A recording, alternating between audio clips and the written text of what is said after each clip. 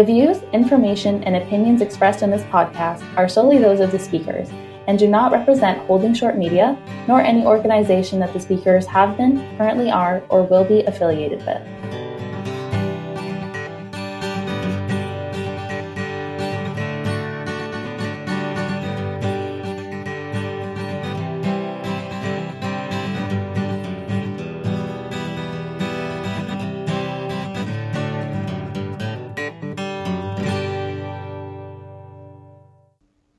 Hello, and welcome to the very first episode of the Holding Short podcast. I am your host, Laura Matheson. We are joined today by my friend, Ben Sr. Ben has been interested in aviation his whole life and spent his teenage years researching and photographing aircraft, which only increased his passion for the industry. After completing high school, he attended Algonquin College's Aviation Management program, from which he graduated in 2017. He then pursued an instructor rating and began teaching at the Ottawa Flying Club, where he worked for a year and a half. In April of 2019, he was hired by Perimeter Aviation as a first officer on the Metroliner for scheduled passenger flights and transitioned to a full-time medevac first officer role in 2020. Ben, thank you so much for joining us today. Thanks a lot, Laura. It's really fun being on the first episode. Just starting out here, how did you get your start in aviation? So I've always really had a passion for airplanes ever since I was young.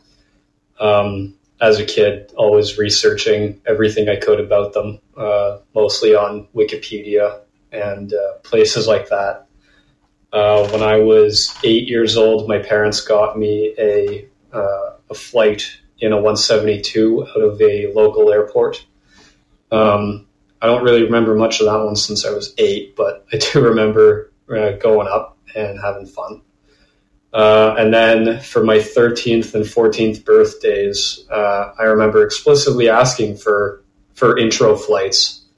So we went up to the Ottawa Flying Club and got some intro flights done. So 13 and 14 for both of those birthdays. So that was a whole lot of fun. On one of the occasions, I remember I got the instructor to fly out over our house. So even though it was a little bit of a far trip, the instructor did it. It was a lot of fun. At that point, I kind of knew that I wanted to be doing this as a career. So after high school, I went to Algonquin College and flew at the Ottawa Flying Club.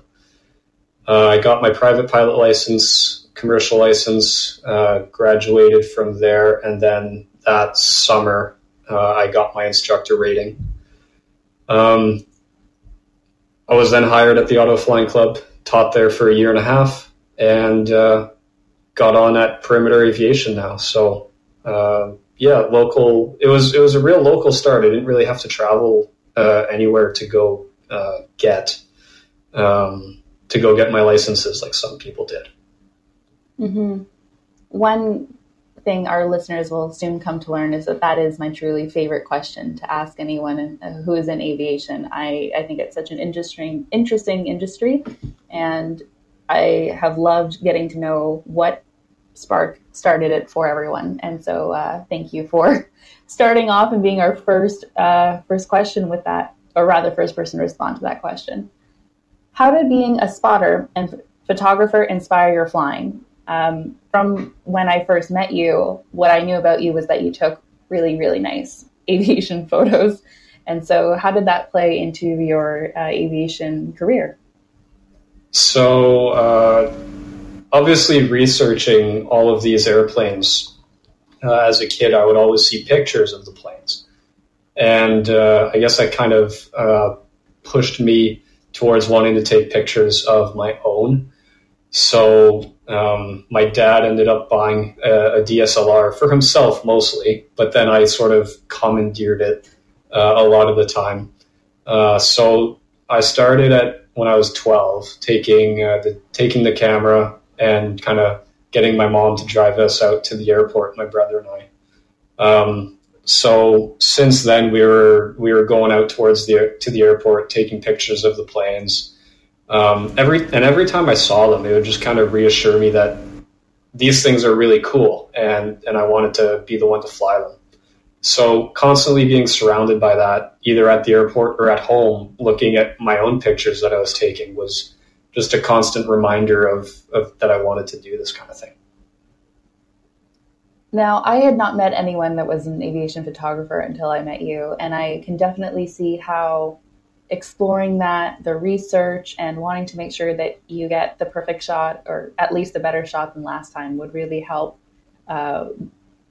enforce that drive and that passion within you. I've always really admired your photos. Thanks. Yeah, and when I went to Algonquin, it was kind of surprising because I thought that everyone joining was going to be like me, and turns out I was practically the only one like that. No, I even remember having the same thing. I thought everyone else that would be in that program would have gotten into aviation because they wanted to be either an astronaut or an accident investigator. And so when I would hear people say, oh, I want to fly the 757, I truly couldn't understand it. So I remember having that disconnect as well. How did becoming a flight instructor change your own flying? So I feel that being an instructor, it forced me to have to really refine my flying skills and, of course, develop decision-making skills for when you're flying. Because if you're going to be critiquing and teaching someone on how to perform various maneuvers, you kind of have to be able to show those maneuvers pretty well in the first place, so that they know how to do it. Because if you're showing someone how to do something but you can't do it right, that's not going to rub off on them the right way. Mm-hmm. So same thing with making good decisions. So like a student with very little experience is going to look up to you as a role model, and they're going to be trusting you to make the right decisions to be able to go out and conduct a safe flight and bring them back safely if things don't go to plan, just because of their lack of experience. So they're trusting you, so you need to be making some good decisions out there. And as a flight instructor, how much of an importance did you place personally in being a good role model and a good pilot? How did that impact your teaching style? A huge amount, because that's a lot of the job, because when you're flying, sometimes you'll see some pilots doing things, or you'll hear people doing things on the radio that you're just like, I would not be doing that myself. So if you're able to communicate that to your student and tell them, like, this person is doing that, I don't think that's a good idea, or I wouldn't be doing that. Or if you read up on like an accident report and you can show a student what went wrong there, then that's a big portion of how you teach and how you fly. And did you feel that responsibility for every single student and for every single flight? Yeah, instructing is something that you can't just think of as just any other job, just because as soon as you start going there and feeling checked out about it, and that if you're climbing into the plane and you don't care about instructing, it's a grind to get to your next spot, you're probably not going to be performing very well. And the student will notice, and they're not going to be terribly happy in the plane with someone like that too. So you really do have to have a love for it, a love for teaching. So it's something that really helps you out and your student out. Mm-hmm. What is it like from an instructor's perspective sending your first solo student up? So it's fairly nerve-wracking, because you know how this guy flies, but you also know what he needs some work on. And I mean, when you're sending a student solo, they're not perfect, but they're at an acceptable skill level to go and fly on their own and do just a single circuit. And you are fairly confident that they will come back. Obviously, you teach them to a good point. And for your first solo, you're a class 4, So you do have to send them up with a more experienced instructor as well for them to say that you have taught them to an acceptable level. Mm-hmm. So it's you and another person that are confident in this student. So it still is nerve-wracking because my student, like, I hope he does good. I hope he doesn't like break something on the plane. I hope nothing goes wrong, that kind of thing. But it is, I guess I was just going to say it's nerve-wracking again for the third time. I guess you can see how it is because I'm going back to thinking about it.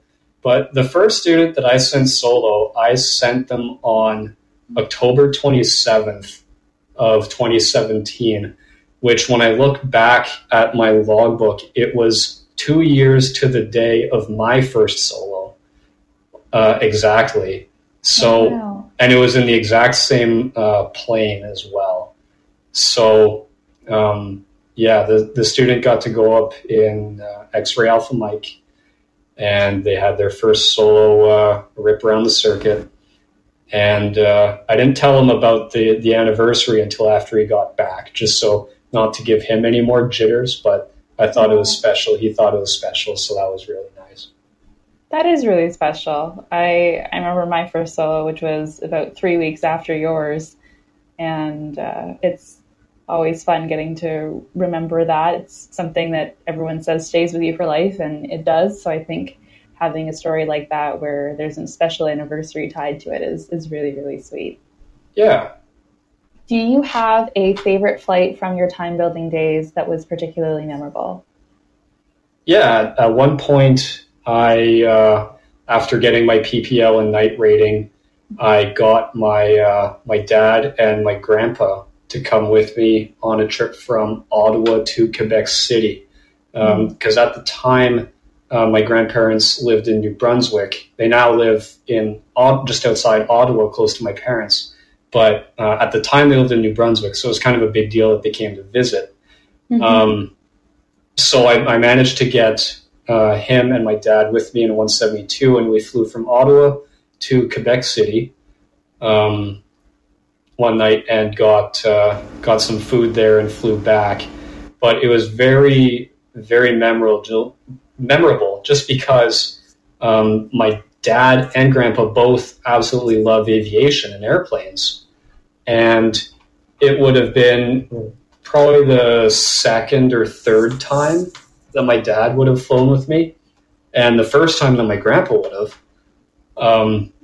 My dad always wanted to be a pilot as a kid, but he has an eye astigmatism, so he doesn't have the vision to be able to do it. But still very interested in airplanes. And my grandpa was a radio mechanic on F-86 Sabres in the Royal Air Force for the UK. So there's a lot of aviation love in the family, I guess. So it was really special to be able to take them up with me, and show them that I can fly a plane, and get us to and from safely at night while map reading. So that was very special to me. Mm-hmm. It would be. I can think of some of the flights I've had with my parents and my family members, and there's something about it, getting to go flying with your folks with your folks. And I think it's so wonderful that you got to have that flight with your dad and your grandpa. That would just be so special. What were some challenges you faced finding that first flying job after instructing? Now, I'm very aware I'm asking that at a time when the industry is very different, but when you were first applying for your flying jobs beyond instructing, it was very different for you. So when I was first applying to other companies, we were really still inside the pilot shortage. So any company with a job posting on AV Canada or PCC would probably be receiving a few hundred applications from any prospective pilot looking to move up in the industry, just simply because there was so much movement at the time. So I did apply to several companies, dozens and dozens. I got a few interviews at a couple. got rejected from a couple. But fortunately, I didn't have to wait too long to get an offer from Perimeter. When was it? It was probably 4 or 5 months. But 4 or 5 months that I was waiting for to start Perimeter, actually. Yeah. Mm-hmm. So it really wasn't super long. I was still fine with instructing, so I was still enjoying that. So it wasn't a huge burden for me. And Perimeter's worked out fine. I don't really have any regrets at all. Mm-hmm. Now, I remember you getting the call that you got that job. And I remember where I was when you called me to tell me. And I just was so over the moon, absolutely thrilled for you. And I remember getting that call very, very fondly. Yeah, I remember calling you there. Can you explain to us more about the day-to-day of medevac flying? I think it's a part of the industry that's become particularly highlighted over the last few months with the COVID-19 pandemic, but it's not something that I think a lot of pilots find themselves doing. So would you care to explain a bit more of how it works? Yeah, absolutely. So there's going to be some specifics to Perimeter with this one because every medevac company has a different schedule and kind of workflow. But the way that Perimeter does it is that we've got a week on, week off rotational schedule. We have a fairly unique duty day structure, which I'll touch upon later. But so as far as the day-to-day goes, when let's say you're on rotation and you get a call from your dispatch saying that you're getting put on a trip and that you need to go to a certain airport, that's arranged by MTCC, so the Medical Transportation Coordination Center of Manitoba. And they'll assign trips to various companies in the province based on crew positioning, availability, their duty time, stability of the patient, what type of trip it is, that kind of thing. So there's probably half a dozen companies around the province that do that kind of thing. But if a call goes into Perimeter, now we're going to want a weather check. We're going to want to, of course, make sure that we can make it into that airport. We're going to want to make sure that we have enough time left in our day because it's on us if we bust a duty day. So we have to be aware of our own time left. So anyway, once our day gets started by receiving a trip, we've got 15 hours of duty time available to us. So think of that as like a timer that starts. So once we complete the trip and we're at our crew base apartment, regardless of remaining duty time, a new timer starts. So that's a 9-hour timer, and that is our rest time. So this is known as a rolling duty day. So once the second one hits 9 hours, like your rest one, it means you're refreshed and you can be called again for 15 more hours, regardless of previous duty time, because that duty day is considered finished at that point. So it can be a little confusing at first. You get used to it. Managing your sleep is super important while you're on that kind of schedule. More about the day-to-day of my flying. Mainly you're flying into reserves. My base is Thompson, so that's one of the two places. I mean, there's more places here that have hospitals, but it's one of the two primary places that we go to as Perimeter. Thompson, Manitoba? Thompson, Manitoba, and Winnipeg, Manitoba. So Thompson is for things that are non-critical, really. So things like a broken arm or, I don't know. Can't really get too much into specifics, but like milder cases would head off to Thompson. More urgent critical care calls would generally go to Winnipeg. And it also depends on bed availability at the hospital too. So if Thompson has no beds available, then we'll go to Winnipeg.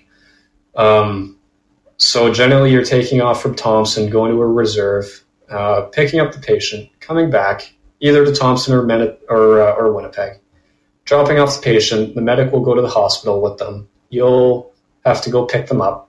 Or if it's in Winnipeg, they'll get a taxi back to the hangar. And then you kind of just wait on the next trip. If you're in Thompson, you just go back to your crew apartment, and then the rest timer starts. If you're in Winnipeg, then when you're in the crew lounge there, you do not have a rest timer because you're at work. And you're not at a suitable rest facility, I should say. There's no beds there. There's no way to rest. So, waiting for the next trip is something that can be kind of boring. But our dispatchers usually get on it fairly in a fairly timely fashion. And even if there's no trip, then what they can do is they can reposition us. So they can have us fly back to our crew base. Because Thompson isn't the only base that Perimeter has. There's 2 bases in Thompson. I'm one of the Thompson 1 crews. And then there's a crew in Cross Lake. There's a crew in Oxford House. And there's another crew in Island Lake. So there's, how many is that? That's 5 crews up north generally, unless one or more is down in Winnipeg. So they generally like to keep the northern staffing fairly high. So when we don't have much to do and we're in Winnipeg, they generally want us to be going back up north. So there can be some long distance flying. I mean, relative, right? Because an hour and a half to 2 hours is long distance for us. Short distance, probably the shortest air time that we get is 16 to 17 minutes. And that is from trips like Thompson to York Landing or Thompson to Cross Lake. That's pretty short. So there can be quite varied flight times, which keeps things interesting. How has COVID-19 impacted your job? It's impacted in a couple different ways. So in general, the amount of calls that we do has actually gone down. And you might not think that would be the case, but it's mainly because the province has issued a mandate to reduce the amount of non-urgent surgeries and procedures. So they just want people out of hospitals in general to keep space available for urgent, critical patients like COVID or other, like a car crash victim or something. Yeah. For us, there's, apart from having to wear protective equipment, there hasn't been a huge amount of change. Yes, we do COVID positive transfers. We do COVID suspect transfers. So people who have either tested positive or they have a couple symptoms of COVID on one of the screening questionnaires. So those would involve putting on a whole lot of PPE. So gowns, gloves, N95 masks, goggles, sanitizing very frequently your hands with an alcohol rub, keeping your distance obviously from the patient. If they're a stretcher-bound patient, then it's practically impossible to keep your distance from them because you have to physically load them into the plane. But they are wearing gloves, they're wearing masks, they've sanitized. So if they're not actively coughing, then you're pretty much okay, because even if you touch them a bit, you're touching them with a gown, and that gown is single use. You take it off so that you're taking it out from the inside out. You're not touching the contaminated parts. And then once you've taken it off, you're sanitizing yourself. So there's really very little risk if you do it properly, which is what we're trained to do. for the medics going into the hospital with patients, it can take longer because they have to do their charting and reporting on see-through pages because they cannot be touching their own personal gear just due to cross-contamination. So once they finish charting on their see-through stuff, they have to get out of the PPE, sanitize, and then rechart onto their permanent stuff to give to the hospital when they're dropping off the patient. There are higher wait times generally because there's a little less beds. It depends on the hospital they're going to. Like Winnipeg has several hospitals. Probably the busiest one is HSC, so Health Sciences Center. That's probably where you get your longest wait times there. But that's a very common one that we go to. Mm-hmm. What is your ultimate aviation career goal? So you think this one's a funny answer, but I don't even really have one, to be honest with you. Everyone's kind of got the thought of like, oh, I'll go fly a bigger plane, whatever. But for the most part, I'm just kind of living in the moment, especially since COVID hit, because the vast majority of companies are not hiring at the moment, and they're not going to be hiring back in large numbers for several years, I feel. So I'm not going to be moving from where I am for a while. So what's the point in planning? I'm just gonna keep trucking along here. I just want somewhere that I can. I want to be somewhere that I can enjoy going to work every day, love where I live, and loving the lifestyle that I have. So I have some friends right now that try to plan out their whole careers like 20 years ahead, and they're specify like, oh, I'm going to go to this company in so many years. I'm going to go here in several years. I'm going to go there. I'm going to go captain there. I'm going to do this. I'm going to have a Lamborghini in 3 years. It's like, and they always seem to be changing their plan every 2 or 3 months or something. So I tend to not focus on that. I'm just living in the moment, really. I know I'm one of those friends that has their career planned out almost monthly for a while. And when I think about what I want to do within aviation, it usually comes down to the fact that I think the entire industry is fascinating and I kind of want to do it all. So for me and some of your other friends that change their plans every 2-3 months, it's probably because we just want to do so much that it's hard to sort of pinpoint exactly what it is you want to do. And you're right. There's so many different paths. There's instructing, there's survey flying, there's crop testing, there's airlines, there's medevac, there's so much. It's a varied industry. Like you're always flying a plane, but there's so many different roles that you can play while you're flying the plane. So it's very cool. Mm-hmm. And I even think about some of the aviation sort of support roles, even Transport Canada, the Transportation Safety Board, with regards to safety and regulations.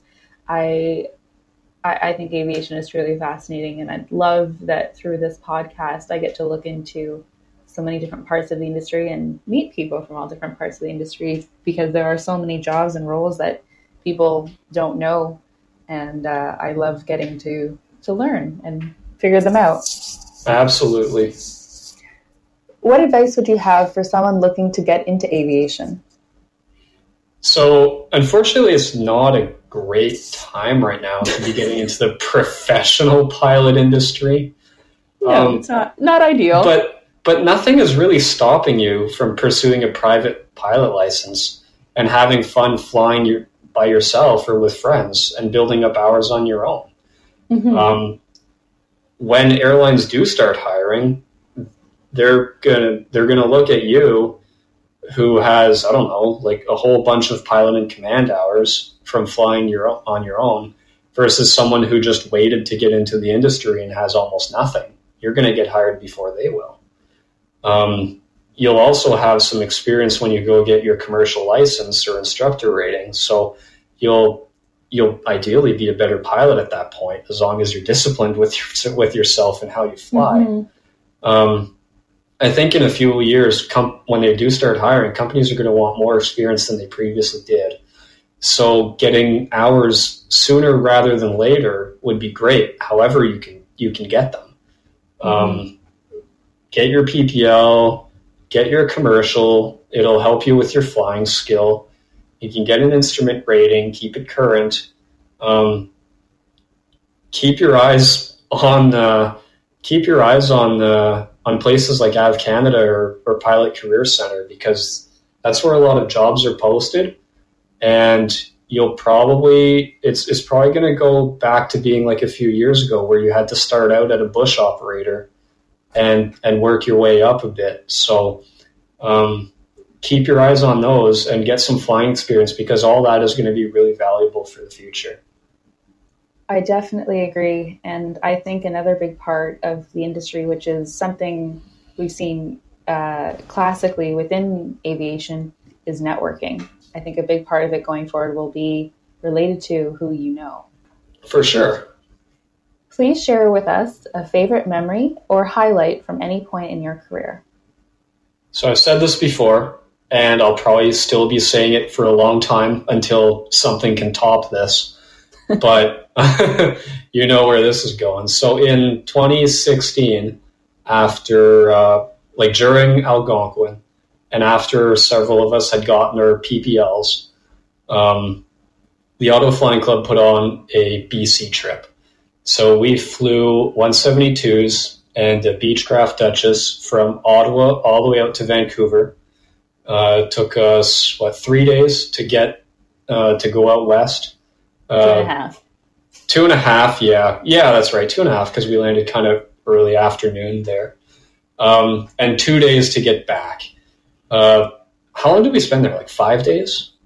Or I think something 5, like that? 5, 6 Because days. we were getting weathered out at the end where we just couldn't leave. But so getting to see the country, flying across it from 4, 6, 8,000 feet, as we were slowly getting pushed up in altitudes due to the rising terrain, was very cool. It was something that I had never experienced at that point.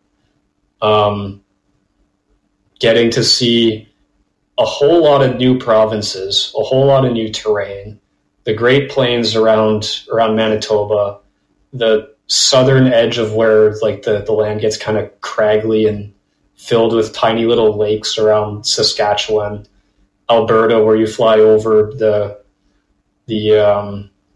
very interesting landscape where it's like these rivers that are just cutting through the land, and some crop circles, but mostly just empty land. And then getting to see Calgary and then the Rockies, flying through them, and then flying down to Vancouver, where kind of the mountains open up a little bit, and you just have this very cool channel leading you right towards the city and the ocean. It was really, really cool. And I think it'll probably be a while until something can top that. I recently got Microsoft Flight Simulator 2020, and from when I saw the graphical fidelity of the game, I knew that I would be recreating the BC trip just at home. Gosh. And flying a 172 across the country. I'm going to start out in Ottawa, and I'm going to go to all the little airports that we visited, and I'm going to enjoy every second of it, because it's just my highlight of my career so far. And I remember asking you that question, and I was surprised and touched that is for you a career highlight, because you and I were in the same plane all the way to Vancouver. And that was the first time I'd ever been above 3,000 feet.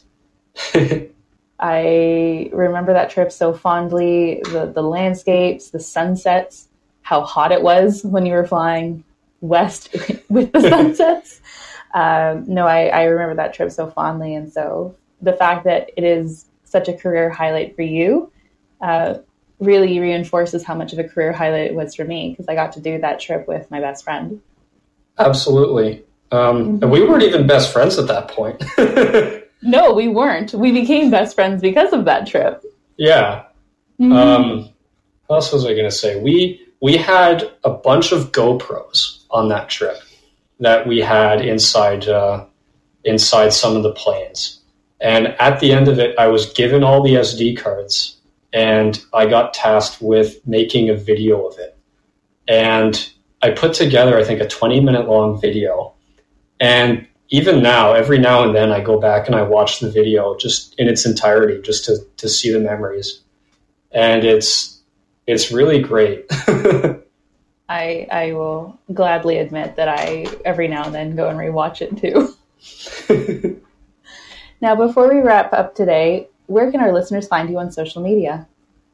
So I'm on Instagram, of course. My username is BenSenior97. And for those who want to check out my photography, I've got a website for that. It's flickr.com/photos by Ben Senior. And it's Flickr, FLICKR. We will have both of those links in our episode description for our listeners, and I definitely recommend looking at Ben's aviation photography.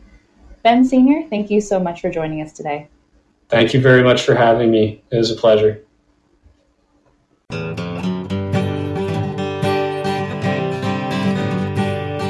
The Holding Short podcast is a production of Holding Short Media. The show is written and hosted by me, Laura Matheson, and edited and produced by Cameron Bokoff. Our music is an original composition of Riley Searle. If you would like to learn more about the show, the Holding Short podcast is on Instagram and Facebook at Holding Short Media. Please subscribe, rate, and review us.